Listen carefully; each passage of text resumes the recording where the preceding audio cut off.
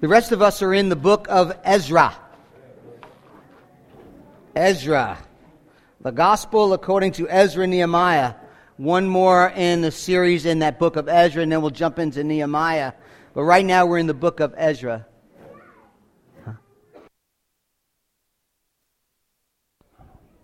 Sorry. So we're in Ezra.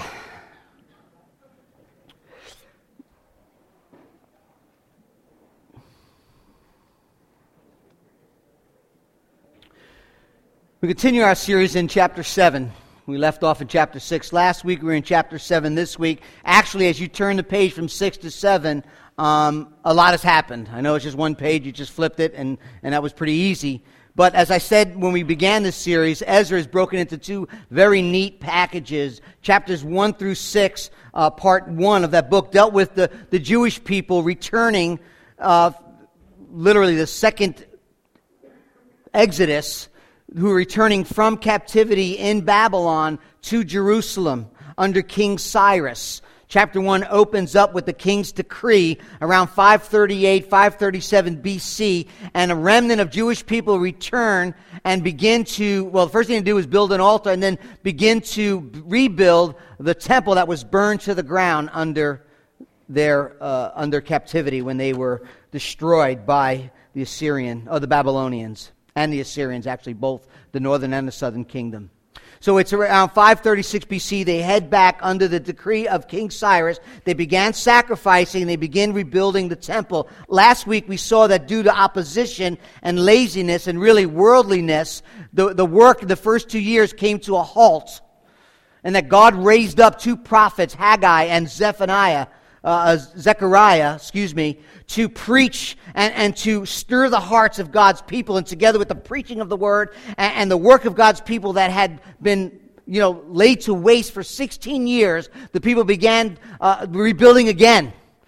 4 years later, in 516 BC, the temple is finished. We ended last week. There's a dedication. There is a celebration. Temple completed. So 536 around, they start. 516 they finished. 20 years it took them to finish the temple as they returned back to Jerusalem. Part 1 is all about worship reform. Part 2 of Ezra goes from chapter 7, which you'll see today, until the end of the book in chapter 10 with another group, a smaller group, but another group of exiles from Babylon going to Jerusalem with a man named Ezra. Its theme really is a religious reform. First it was worship reform. Now we're talking about a religious reform, a religious revitalization in Jerusalem. And the good news is, if you've been going home every Sunday and having a hard time sleeping all week long, wondering, where's this guy Ezra in the book? We went through 6 chapters. He's nowhere to be found. I know it's been very upsetting for most of you. We find him now in chapter 7. He finally shows up. The name in which the book was entitled. You could sleep well now after today. When Ezra opens up in chapter 7, the king that is ruling, his name is Artaxerxes. So we saw Cyrus, we saw Darius. Now we have Artaxerxes, and Artaxerxes comes to power in 465 BC. It says in Ezra 7:7 that it was in his 7th year. In the chronological order, the context of chapter 7, it's in the 7th year of Artaxerxes, which puts us in the year of 458 BC. And you're thinking, so what? Do the math. Chapter 6 closes with the dedication of the temple in 516. Chapter 7 opens up almost 60 years later. You turn the page, it's 60 years. It's now 458 BC. And actually 80 years since Cyrus allowed the Jews to return. So a lot has happened.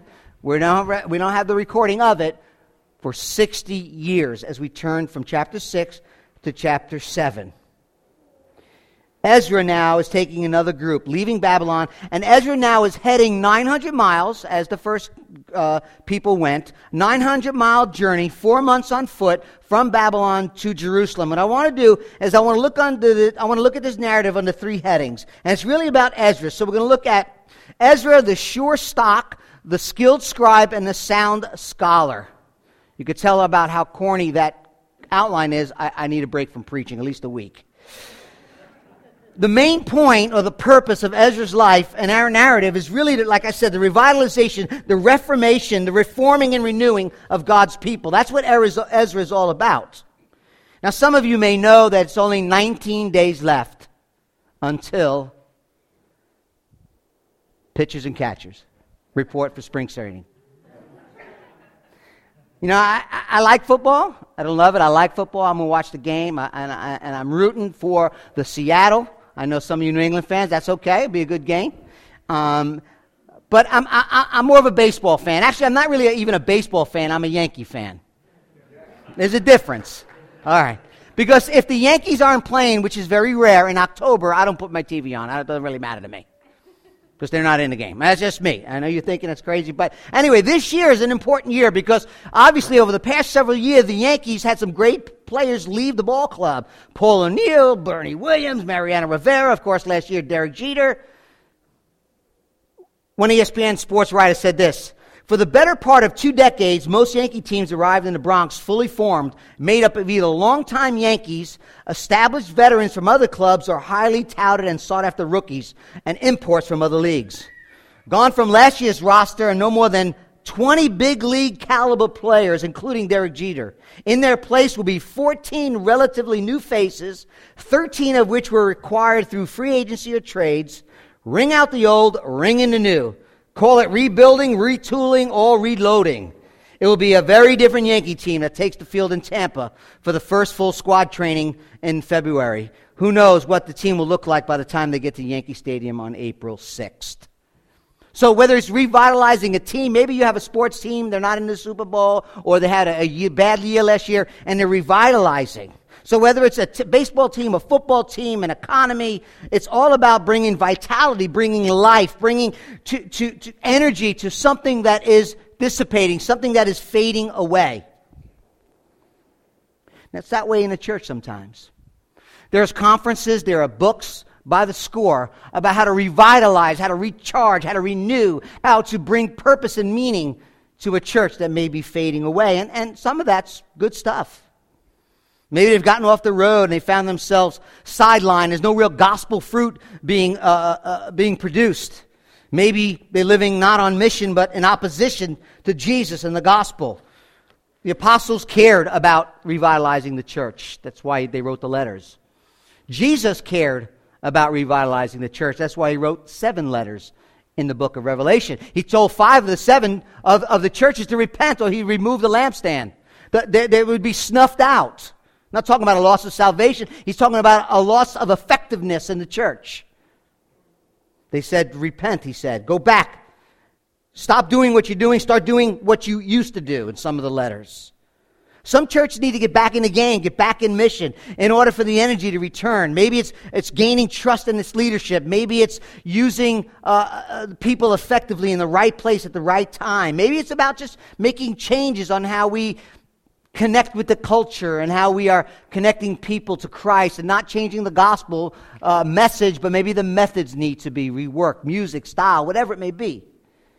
Ezra's not really about style, though, in music or even repentance. Ezra's reform or revitalization that he's going to bring to the people in Jerusalem is what I would say there needs to be there. In other words, it is essential things. It is the essential things. If life is going to happen, if there's going to be a sense of renewed vigor and vitality and fruitfulness and faithfulness for the kingdom and the work of King Jesus for his kingdom and his glory, if there's going to be energy with God's people, we need these things. And let me say that revitalization, reform, reformation, looking on how we're living out our mission, life and mission, is important for the church. It's important in that day and it's important in this day. Why? Because we are the people of God that are supposed to reflect, demonstrate the character of God, the love of God, the person of God to a dying world around us. To show, to represent, to reflect his glory to the watching world. His greatness, his supremacy, his beauty, his incalculable worth, his great salvation. The place where God's name is magnified. So it's important for the church. It's important for people today. Today we get a look at Ezra. What did he bring to the table for this religious reform, this revitalization, if you will, of God's people? Turn to chapter 7 with me, and let me just give you a quick summary. We're not going to look at all of chapter 7 and 8 today. We won't have time for that. But let me just give you a quick outline, and we'll jump right in. Number 1, chapter 7 of Ezra. Remember, 60 years later. Chapter 7 opens up verses 1 through 10 with an outline, with an important overview of the story. And the rest of chapter 7, after verse 10, through the rest of the chapter and into chapter 8, is the story unfolding of what he's given us in chapter 7, 1 through 10. So 1 through 10 is a summary, and then it gets unpacked for us. Chapter 7, 1 through 10. Then in chapter 7, 11 through 26, there's a letter that was written by King Artaxerxes and given to Ezra, who leaves Babylon and goes to Jerusalem. And in it, he talks about what he wants to have done, and the decree, and the gold, and the silver, and the worship, and the permission, everything written. And he sends this letter with Ezra. That's chapter 7, 11 through 26. Then as you turn the page to chapter 8, 1 through 14, you see a genealogy. Ezra is keeping a record of the people who are returning with him. That's in chapter 8, 1 through 14. And then chapter 8, 14 through 36, we see all the events leading up to their departure, and the chapter ends with what happens when they get to Jerusalem. Chapters 7 and 8. We're going to spend most of our time in chapter 7. And let's look together. Actually, let me read, and then we'll look at Ezra the sure stock. Let me just read a couple of verses. I'm going to read chapter 7, verses 1 through 10, and we're going to hear a lot of funny names. Okay? Let's read together. Now, after this 60 years, in the reign of Artaxerxes, king of Persia, Ezra, the son of Seraiah, son of Azariah, son of Hilkiah, son of Shallum, son of Zodak, son of Ahitub, son of Amariah, son of Azariah, son of Meroth, son of Zeriah, son of Uzziah, and son of Buckai. I like that name. Son of Abishua, son of Phinehas, son of Eleazar, son of Aaron the chief priest. This Ezra went up from Babylon. He was a scribe skilled in the law of Moses that the Lord, the God of Israel, had given. And the king granted him all that he asked, for the hand of the Lord his God was upon him. Verse 7. And there went up also to Jerusalem in the 7th year of Artaxerxes the king, some of the people of Israel and some of the priests and the Levites, the singers, the gatekeepers, and the temple servants. People that went up. Verse 8. Ezra came to Jerusalem in the 5th month, which was in the 7th year of the king. For on the first day of the 1st month, he began to go up from Babylon. So he's talking about going, he's talking about getting there, okay? Going up from Babylon. And on the first day of the 5th month, he came to Jerusalem, for the good hand of his God was on him. Verse 10. For Ezra had set his heart to study the law of the Lord, and to do it, and to teach it, his statutes and rules in Israel. Kind of an overview. In verse 11, he says, this is the copy of the letter, and they're going back. So Ezra's back in Babylon. This is the letter. He's getting ready to go. That's kind of the context. But notice first with me that we have a genealogy. Now, genealogies may not be very cool, maybe important or necessary, so you may think, but they are. All Scripture is profitable. This particular genealogy is very important because in the first part of chapter 7, it traces Ezra's ancestry way back to Aaron. Way back to Aaron, the brother of Moses. It's a way that the author is proving that Ezra was a true priest, and therefore he comes from the right and the sure stock to introduce and to bring the necessary reforms in Jerusalem. The point here was that Ezra was an authentic priest. Now, if you remember back in chapter 2, verse 62, when the first exiles were on their way from Babylon to Jerusalem, they did a search. They conducted a genealogy search to find out the names of the priests. And it says in that verse, chapter 2, verse 62, that the ones that were not found there, I'm a priest, nope, your name's not here, were excluded from the priesthood as unclean. They had to be in the genealogy because being a genuine priest is very, very important in the life of Israel. Now let me explain something else. In this chapter, you'll notice throughout this chapter and through the book, there's mentions of priests and Levites. Priests and Levites. Now the way to remember the difference between a priest and a Levite is to remember this. All priests are Levites, but not all Levites are priests. Okay? All priests are Levites, but not all Levites are priests. You see, Aaron and his sons were from the tribe of Levi, which is one of the 12 tribes of Israel. The Levite tribe was set apart by God, consecrated by God for cultic service, for the worship in the temple.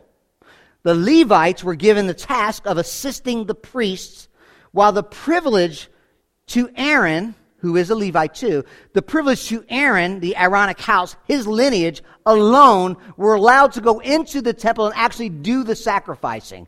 Only the Aaronic lineage, ancestry, can actually do the sacrificing, while the rest of the Levite tribe assisted the Aaronic lineage priests. Does that make sense? So they were the ones who went into the Holy of Holies. The Aaronic line was the one who went into the Holy of Holies. They were the ones who offered the sacrifices.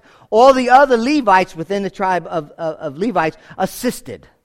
So Aaron comes from Levi,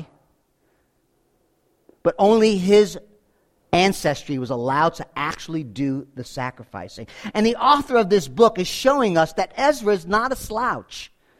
There is lineage, there is particular structure and trajectory from Aaron all the way to Ezra. Very important. You see, in the Old Testament, if you were not a priest and you tried to do priestly things, it didn't go well. Even if you were a priest and you offered strange fire and you didn't follow the commands of God, it didn't go well. You saw Raiders of the Lost Ark, like you melted on the spot, okay? It didn't go well. But I believe this. I believe that the Scripture showing us this genealogy about Ezra, not so much to point to the stock of Ezra, his ancestry tells us more about who God is. Not so much about who Ezra is, but more about who God is. It tells us that God is faithful to his people. How the Lord is the one that raises up leaders for the benefit of reform, the benefit of revitalization, the benefit of shepherding and ministering before him, before the church. Which one of us this morning has chosen what ancestry you came from? None of us. None of us says, you know what, I've chosen my family. I'm sure some of you would say, I will choose otherwise. I don't know. But it tells me two things. It's not about Ezra, it's about God, but that tells me two things. One is, there's some of you that came from a really messed up background. You have a messed up family tree. Maybe not as bad as that redneck tree that has no branches, but it's really bad. You'll get that later.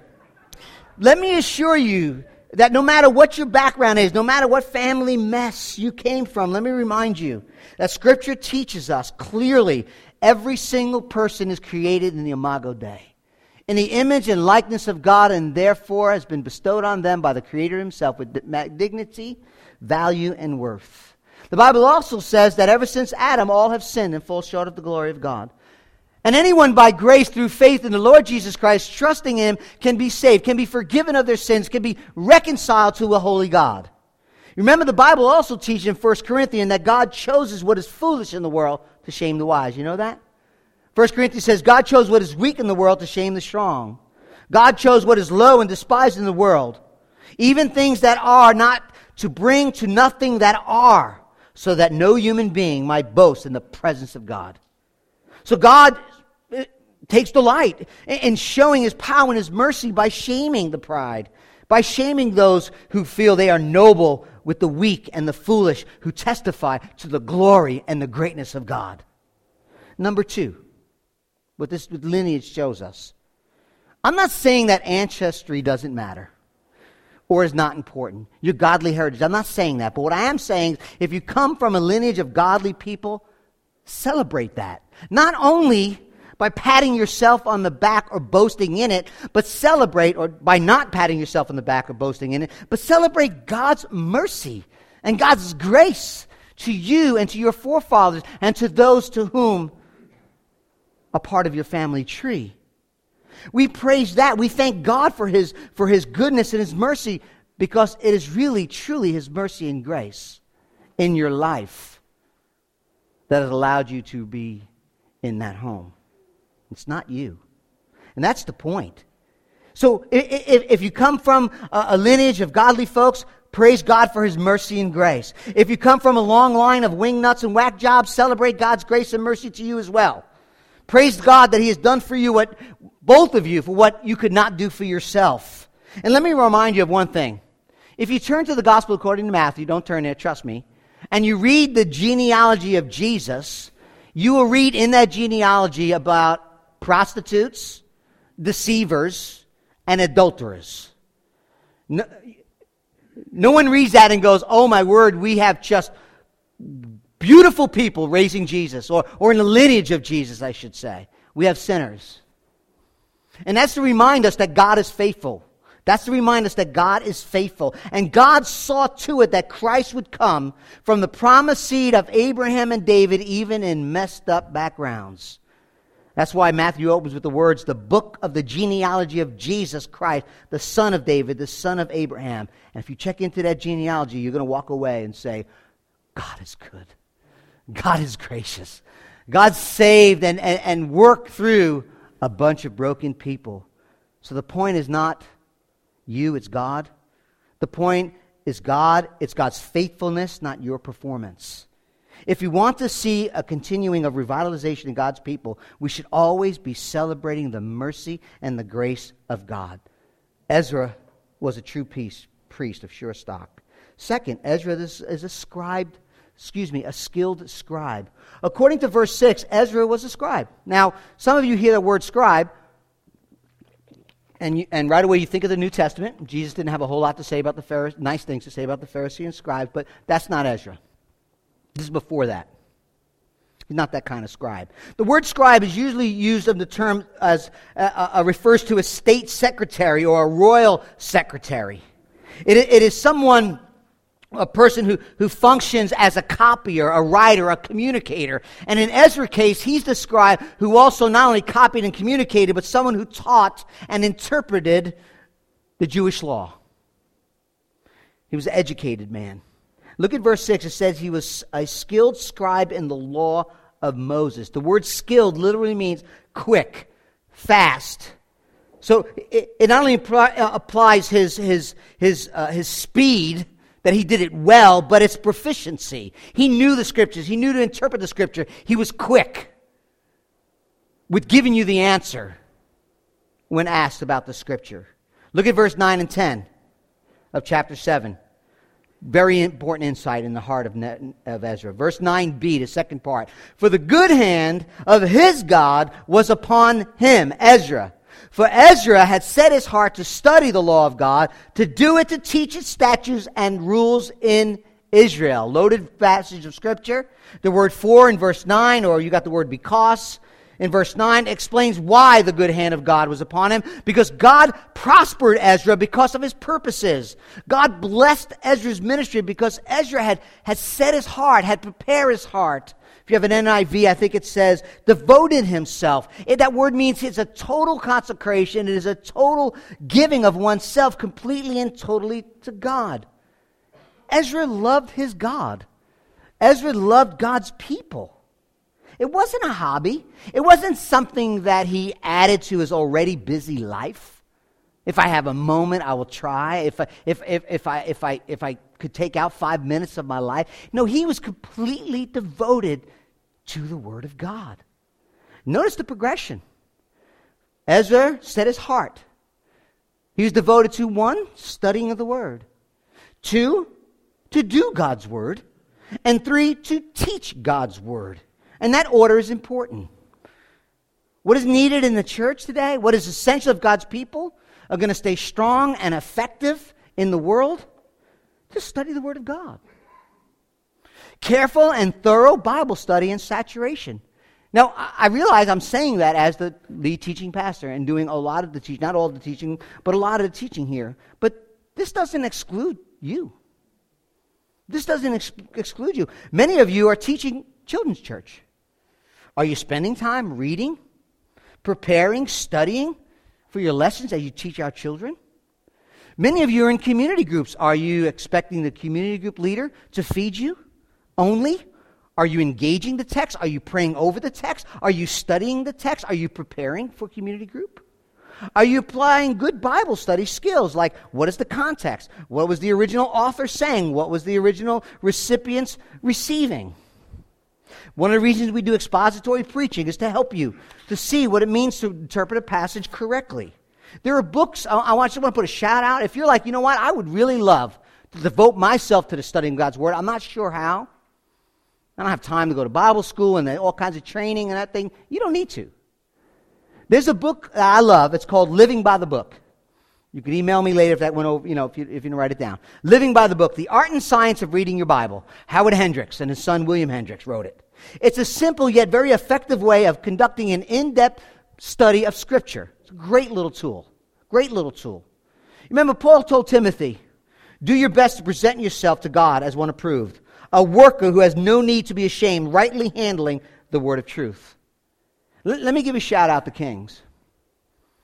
Ever since myself and maybe 5 other families were meeting in a house in Ravenna, strategizing and dreaming about a church plant in this area, years ago, there was an emphasis on preaching and teaching of God's Word. When Pastor Ed Marcel launched the church, there was an emphasis on preaching and teaching God's Word. When Pastor Phil came alongside and came after Ed, he also did expository preaching and the importance of teaching and preaching God's Word. Even today, in this church, folks here have allowed me and the other pastor elders the time necessary to study God's Word. We believe that to be very, very important, vital for the church, that we can accurately preach it well.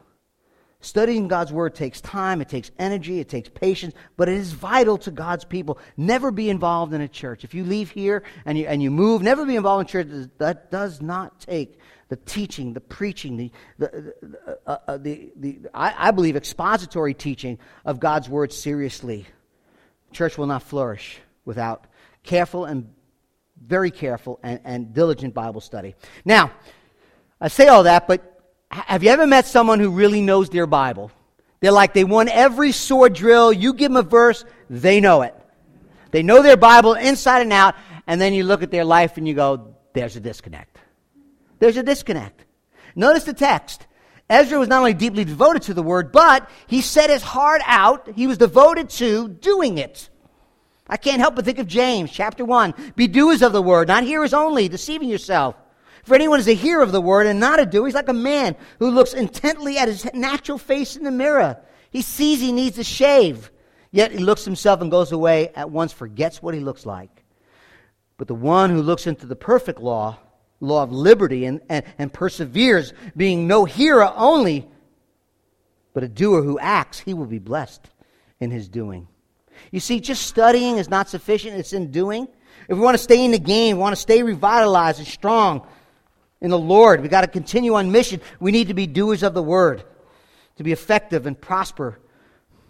Rick Warren says this. He says, the best way to become a doer of the Word is to always write an action step as a result of your reading or studying and reflecting of God's Word. He says, develop the habit of writing down exactly what you intend to do.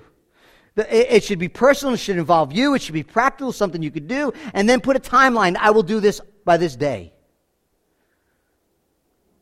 You say, well, what does a life look like? What does a life really, truly look like for someone who is in the Word all the time, knows the Scripture, but does not do it? I'm glad you asked. There's Chuck Swindoll writes a book called Improving Your Serve. And he said, this is what it looks like. He said, let's pretend you work for me. In fact, you're my executive assistant in a company that is growing. I'm the owner, and I'm interested in expanding overseas. But in order to pull this off, I got to travel, and I got to go overseas until the new branches are established. And I make arrangements with my family, and I go overseas for 6 months to a year, and I leave you in charge. I tell you that I will write you regularly and give you directions and instructions. Then I leave, and you stay. Months and months pass. A flow of letters were mailed from Europe, and you received them at the national headquarters. I spell out all my expectations, but finally I return. Soon after my arrival, I drive down to the office. I'm stunned. Grass and weeds are growing up high all over. A few windows along the street are broken. I walk into the reception's room, and she's doing her nails, chewing gum and listening to her favorite radio station. I look around, and I notice the wastebaskets overflowing. Carpets haven't been vacuumed in weeks. Nobody seems concerned that the owner is here. I asked about your whereabouts, and someone in the crowded lounge area points down the hall and yells, I think he's down there. I'm a little upset. I move in that direction and bump into you as you are finishing a chess game with our sales manager. I ask you to step into my office, which now is turned into a television room for watching afternoon soap operas. What in the world's going on, man? And you say, what do you mean? Well, look at this place. Didn't you get any of my letters? Oh, yeah, I got all of them. As a matter of fact, we have had Letter Study Friday ever since you left. We even divided into personal small groups and discussed many of the things you wrote. Some of them are really interesting. You'd be pleased to know that a few of us actually committed to memory some of your sentences and paragraphs. One or two memorized the whole letter. Great stuff in those letters. Okay, you got my letters. You studied them, meditated on them, discussed them, and even memorized them. But what did you do about them? And the response is, do? Huh? We didn't do anything about them. God wants us to be hearers of the word and doers of the word. Philippians 4, Paul says, the things you have learned, received, and heard, and saw in me as I taught you, as I lived my life out, these do. And the God of peace will be with you. We are to obey the Lord, responding to the word in obedience, what has been revealed to us. Now, I know when I talk about that, I'm on a slippery slope at this point. I am not saying that we need to obey God in order for God to love us, to obey God in order to God to receive his approval of us. God's love is not dependent on my obedience. God's approval is not dependent on me doing the word. God's love, God's approval, God's acceptance is because of Christ and all that Jesus has done. His love and his acceptance of me in the gospel is what motivates me to obey his word. We never want to lose sight of the gospel, but we never want to downplay the importance of hearing and responding. I've said this before and I'm going to say it again. Remember this. Religion says if I obey, God will love and accept me. The gospel is, God loves and accepts me because of what Christ has done, and therefore I shall obey. So it's about obedience. It's about motives, though. So we're all about obeying, but it's because God loves us and God accepts us, and therefore we're called to respond in worship. That's what obedience really is, worship. It's responding to the grace and the mercy of God. It's hearing the voice of your master who gave himself for you and responding in obedience. Because he's loved you, cared for you, received you, redeemed you, loves you. His grace and mercy is upon you. Should motivate us to worship him. Next, look at verse 10. He's teaching the statutes of God. Verse 25, it says that the king wrote to him and said, listen, according to the wisdom of your God, verse 25, appoint magistrates and judges when you get to Jerusalem who will judge the people. All such as know the laws of God, and those who don't know, you shall teach them. So teach others so that others can teach. So it's not just studying and not just doing, it's teaching. Paul wrote to Timothy again, my child, be strengthened by the grace that is in Jesus Christ, which you have heard from me in the presence of many witnesses, in trust to faithful men who will be able to teach others. Recently, not long ago, we had a workshop, a couple-of-day workshop on expository preaching, trying to help men in the church teach the Word of God, preach the Word of God. Every pastoral process that people have gone through in this church they need to develop, and they spend numerous hours working through preaching and teaching gifts. We have community group training where we're helping community group leaders be better equipped to teach and facilitate well. But let me say this morning. The reason why I believe that Ezra was asked to teach and to oversee the teaching ministry and was so effective in his Bible teacher, now catch this, is because he wasn't just talking the talk, he was what? Walking the walk. Ezra was walking the walk. In other words, a good teacher must back up what he says with his actions. They must show with their life the things that they're teaching about this book they believe to be true. Right? I'm not talking about perfection. I'm talking about consistency and submission to the Scriptures. We are under the Scriptures. We need to do that consistently and in humility. And we see the church flourish. We see energy back in the church as people teach the Scripture and it flows out from their life. A life of consistency, a deep walk with Christ, coupled with humility to be real. Then when you open the book and teach it and declare it with authority. Because you have been broken by it and you're resting on it at the same time. You're trusting in it, you've been humbled by it, and you're resting in it. Character matters when we're teaching Scripture. Now, teaching with authority is what we're talking about, and it has nothing to do with, not always anyway, maybe with passion, maybe with vigorous or loud teaching. Some people think, if you're a polished teacher, you're a polished preacher, you have charm, you have panache, you have captivating appearance and delivery, you really know what you're talking about. That's the scary thing about some of the false teachers. You get guys like Joseph Prince, when you listen to him, he throws out these Greek words and matter-of-fact style, but what he's teaching most of the time is not even scriptural, biblical at all. Very dangerous.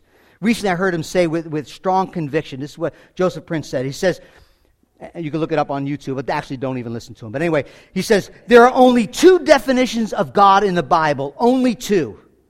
God is love, God is light. Then he repeats himself with emphasis. There's only two definitions. God is love and God is light. That's ridiculous and very wrong. God is defined in the Bible in more ways than two. In fact, we sang the song in Isaiah's vision, holy, holy, holy is the Lord. This threefold repetition to describe God, the praise of God in His holiness. It's the only time in Scripture it's described of God three times like that. It's a superlative form of emphasis in worship. In the Hebrew language, their cries tells us that there's nothing that is as significant as the holiness of God. It's the first verse I thought of when he said those things. Real biblical teaching and preaching with authority comes from all kinds of temperaments and personalities, but it must be based on the totality of Scripture and a good understanding of the totality of the Scripture and good interpretation skills. Know your Bible.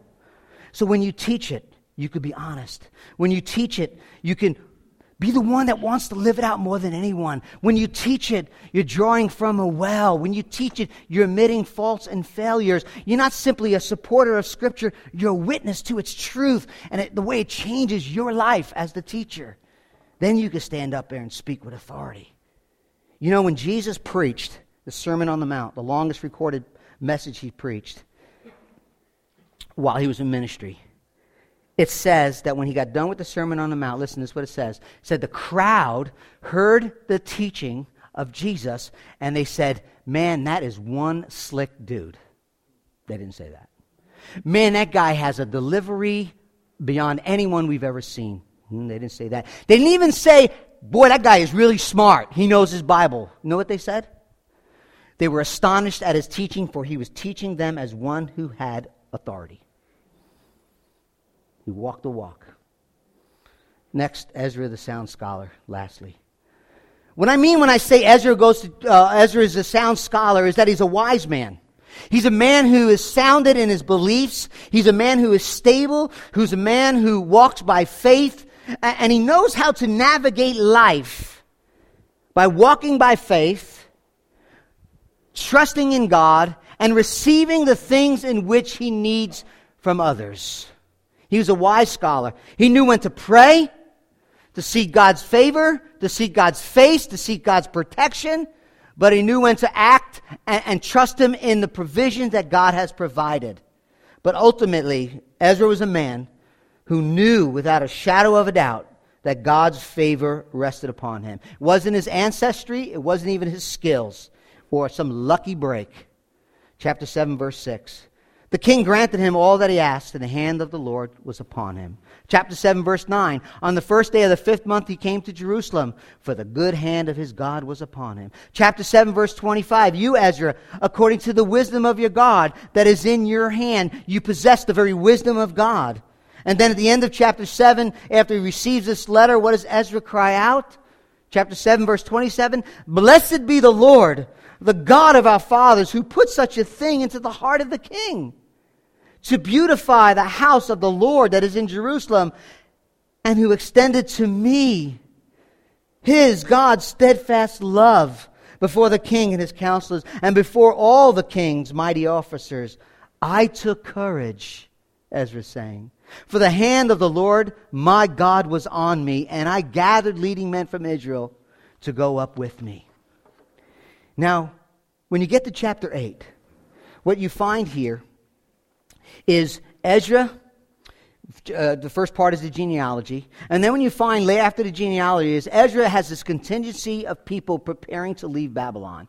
Chapter 8, starting at verse 15. He's getting ready to leave Babylon. And before he leaves, he gathered these people at a river named, the river's name is Hava.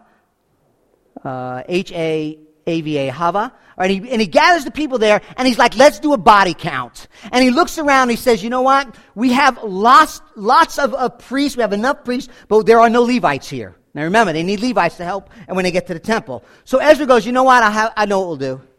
I got an idea. Let's send someone to Iddo, and he knows where there's some Levites.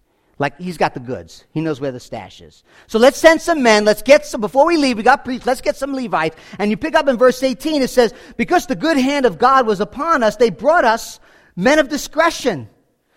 Look what it says, the sons of Malai, the sons of Levi. So we've got some Levites and their kinsmen. So he's like, look, let's get some people. Notice what happens next in verse 21.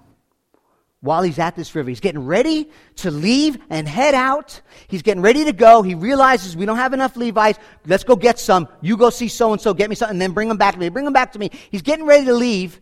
Look at verse 21. Chapter 8, verse 21.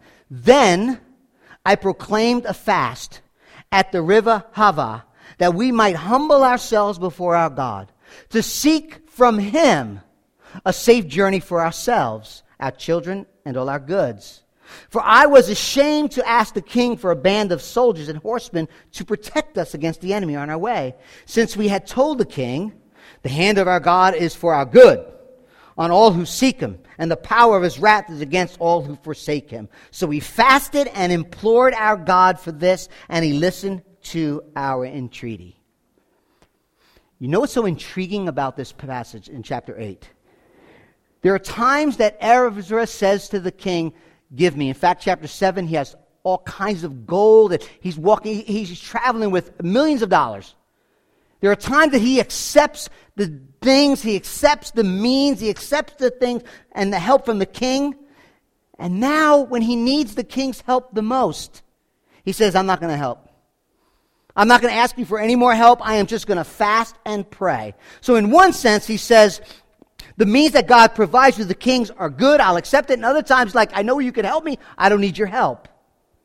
And if you look down at chapter 8, verse 24, you notice that they're traveling 900 miles. Man, there's a lot of gold. Tons of gold, tons of silver. He has the priest. He says, look, before we leave, we have millions of dollars worth of gold and silver. Before we go, let's count it. Let's count it. And you know what, priest?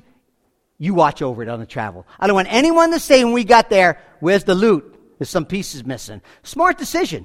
So he has all the priests count it out, weigh everything out before they leave, and then when they get to Jerusalem, they count it out again. Everything's there. Okay, good. The accountability, it's smart. So why would he refuse his journey? I mean, these people are traveling 900 miles. Do you remember the story? Jesus, the Good Samaritan, the guy went on his journey and then they beat him up. Well, that happens all the time. You don't have no cell phones. You have no armed escort. You can't call anybody. You're traveling 900 miles through the desert. People would wait in ambush for you. He's traveling with tons of gold and silver. Pockets loaded. I don't need any help. I don't need any help. Wouldn't it help to just maybe make sure I get there safely, O king? In fact, many scholars point out that Nehemiah, his contemporary, does the same thing, only a few years later. And Artaxerxes gives him stuff. And you know what? Nehemiah says, the good hand of the Lord is upon me. Can you give me a ride there and make sure I get there safe? Ezra says, I don't need your help. Nehemiah says, I'll take your help. Both of them say, the good hand of the Lord is upon me. You know, there are two kinds of people. You know, there is those that are practical.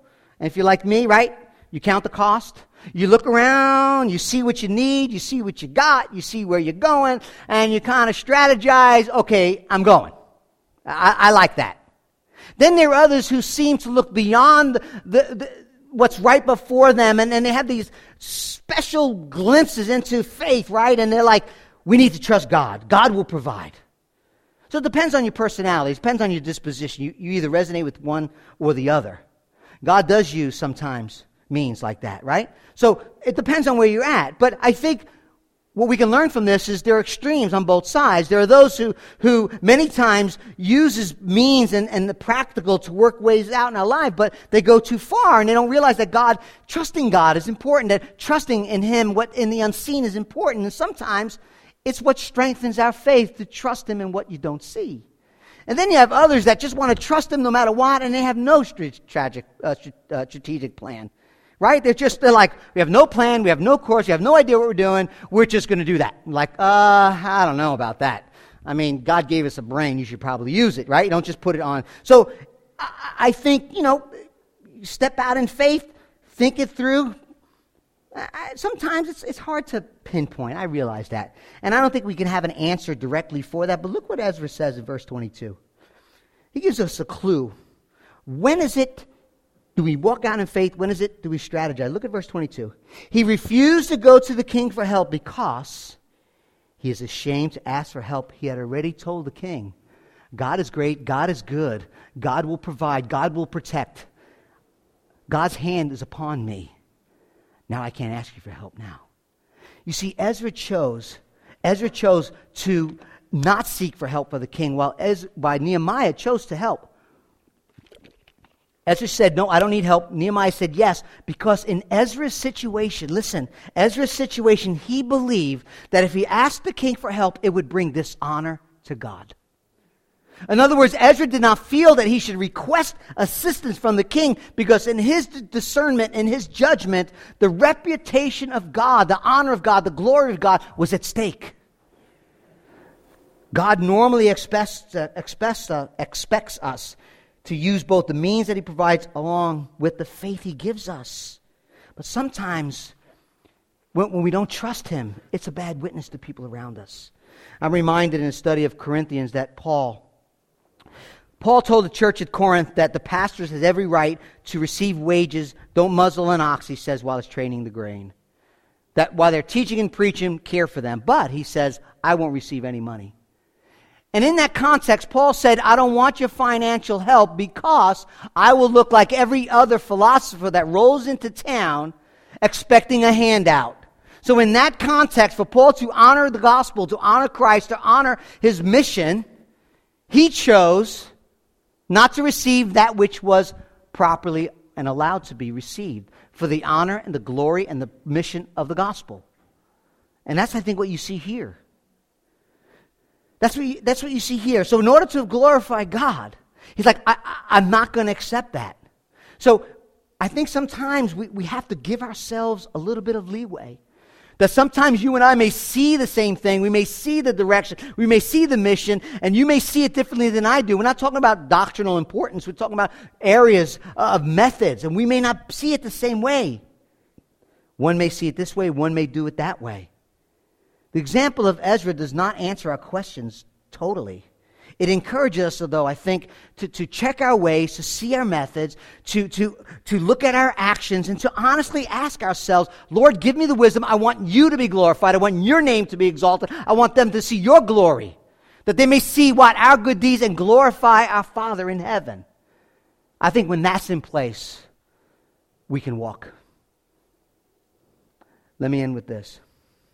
Verse 31 to close. Chapter 8, verse 31.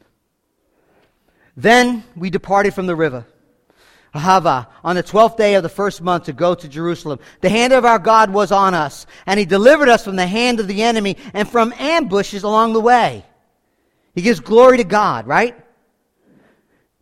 Verse 33, on the fourth day, we came to Jerusalem, and there we remained there 3 days. And on the fourth day, within the house of our God, the silver and the gold and the vessels were weighed out into the hands of Meremoth, the priest, son of Uriah, and with him Eleazar, the son of Phinehas, and with them were the Levites, Josabad, the son of Joshua, Noadiah, the son of Bunaiah. The whole was counted and weighed of everything was recorded.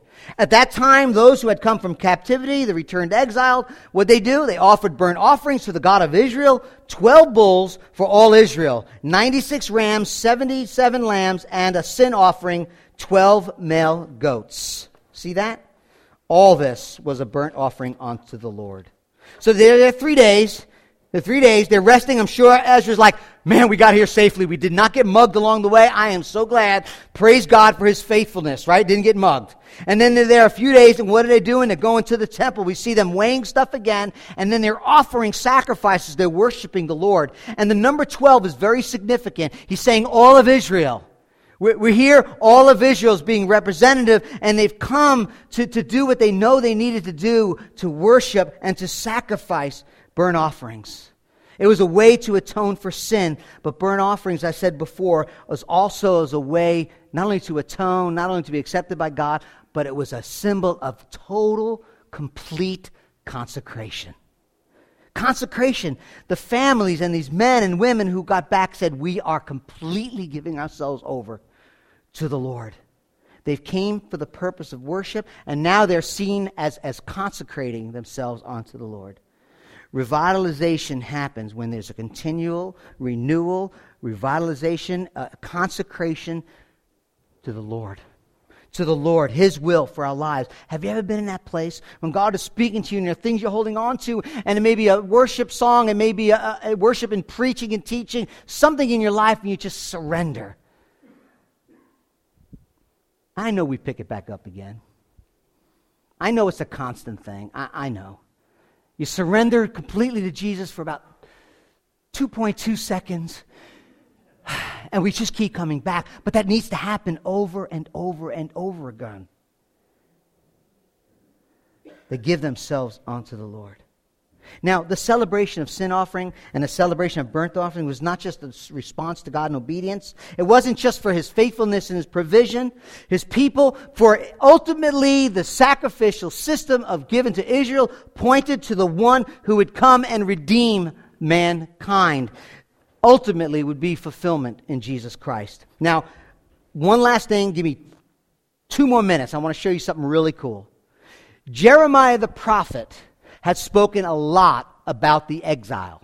Jeremiah the prophet, through God, through the Jeremiah, told Israel that they were going to be exiled. They were going to be destroyed. They were going to be conquered. And that after 70 years, they're going to return. So he spoke about their exile and he spoke about their return. Jeremiah had a lot to say.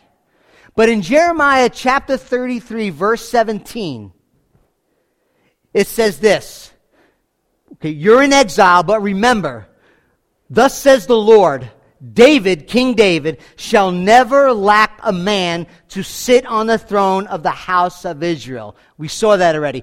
King David, the lineage, the ancestry, the seed, will be the eternal king, which is Jesus, the fulfillment of the Davidic covenant, okay? But then he goes on to say in Jeremiah 33:18, and the Levitical priest shall never lack a man in my presence, God's talking, to offer burnt offerings, to burn grain offerings, and to make sacrifices forever. Now, he's not talking about the perpetual sacrifices of lamb.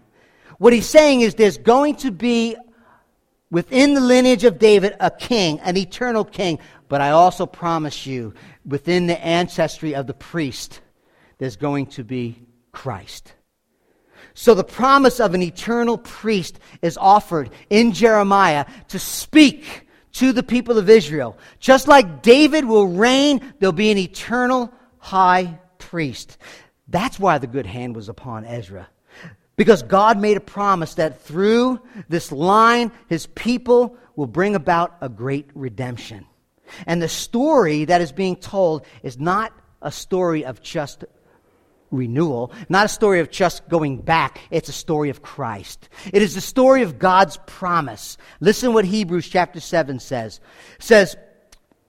It tells us that although Jesus was a descendant of Judah and not Levi, but He is the ultimate priest, not on the basis of legal requirement concerning His descendancy, but by the power of an indestructible life. The Scripture says, you, Jesus, are a priest forever over the order of Melchizedek. And the Lord has sworn and will not change His mind. You, O Jesus, are the priest forever. Hebrews says this makes Jesus the guarantor of a better covenant. You see, the former priests, Hebrews writes, were many in number because they were prevented by death from continuing in that office. But Jesus holds his priesthood permanently because he continues forever. Therefore, he is able to save us to the utmost, those who draw near to God through Christ, since he always lives to make an intercession for them. For it was indeed fitting that we should have such a high priest, Lord Jesus, holy and innocent and unstained and separate from sinners and exalted in the heavens. He has no need. Jesus has no need, like the other priests, to offer sacrifices daily for his own sin and then for the sin of the people, since Jesus did this once for all when he offered up himself. Every high priest stands, the Hebrew says, offering repeatedly sacrifices, but it was Jesus who offered himself once as a single sacrifice and sat down, done, on the right hand of the Father. He says, therefore, we have confidence. Do you have confidence? Because of Jesus, you have confidence to enter the holy place by the blood of Jesus Christ, the eternal high priest forever. He said, by the new and living way opened through the curtain that is his flesh, he was crucified on your behalf. The temple curtain was torn in two, the gospel tells us, that he is the great high priest over the house of God. Therefore, come with full assurance of faith, with our hearts sprinkled clean from an evil conscience and our bodies washed with pure water. Jesus is the eternal high priest that Jeremiah was speaking to the exiles about. Ezra is pointing to Jesus. He is a true and better high priest who does not sacrifice daily, but sacrifices himself as an atoning sacrifice for your sin and my sin. And that's what this communion table is all about. As we not only remember, we invite the Holy Spirit, come as we take of the bread, we drink of the cup, we remember the sacrifice, we remember our brokenness, we remember our sin, we confess and repent, and then we celebrate the Lord's forgiveness, the eternal high priest who entered into the Holy of Holies through the curtain of his own body that was broken for you and for me.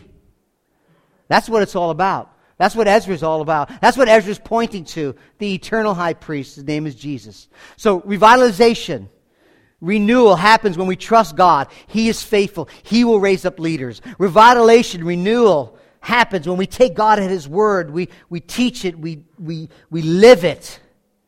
Revitalization, renewal happens when we walk by faith, trusting him, accepting God's provision, yet having faith in the unseen. And lastly, revitalization and renewal happens when Jesus becomes the point.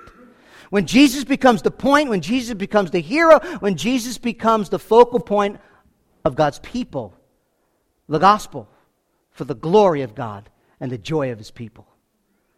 Let's pray.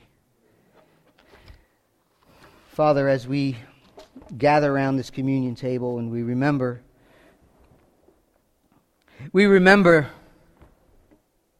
the sacrifice of your beloved Son. We remember how sinful and broken we are. We remember how loved and cared for we are. We are humbled and we are broken, yet we rejoice and we are confident. That's what the gospel does for us. So, Father, we ask that you would bring to heart, bring to mind the things that get in the way. We know our relationship with you through the blood of Jesus is secure for all eternity, but we know our silliness and our rebellion keeps us from the sweet fellowship. We don't want to grieve the Spirit. We want to obey because of your great love for us. So, Father, we ask that as the music is played, as we are partaking of the bread and the cup, Lord, you would get glory. We would confess our sins, we would repent of our sins, and we'll celebrate your grace and your mercy that you've shown to us in Christ. Thank you for the cross. Thank you for the empty tomb. Thank you that, Lord Jesus, you are seated at the right hand of your Father. Thank you for sending your Spirit to dwell within us, to point to Jesus. Thank you for sending us, your people, into the world. God, may we never lose sight of what's important. May we never lose sight of the mission. May we never lose sight of the gospel. We ask all this in Jesus' good name. Amen.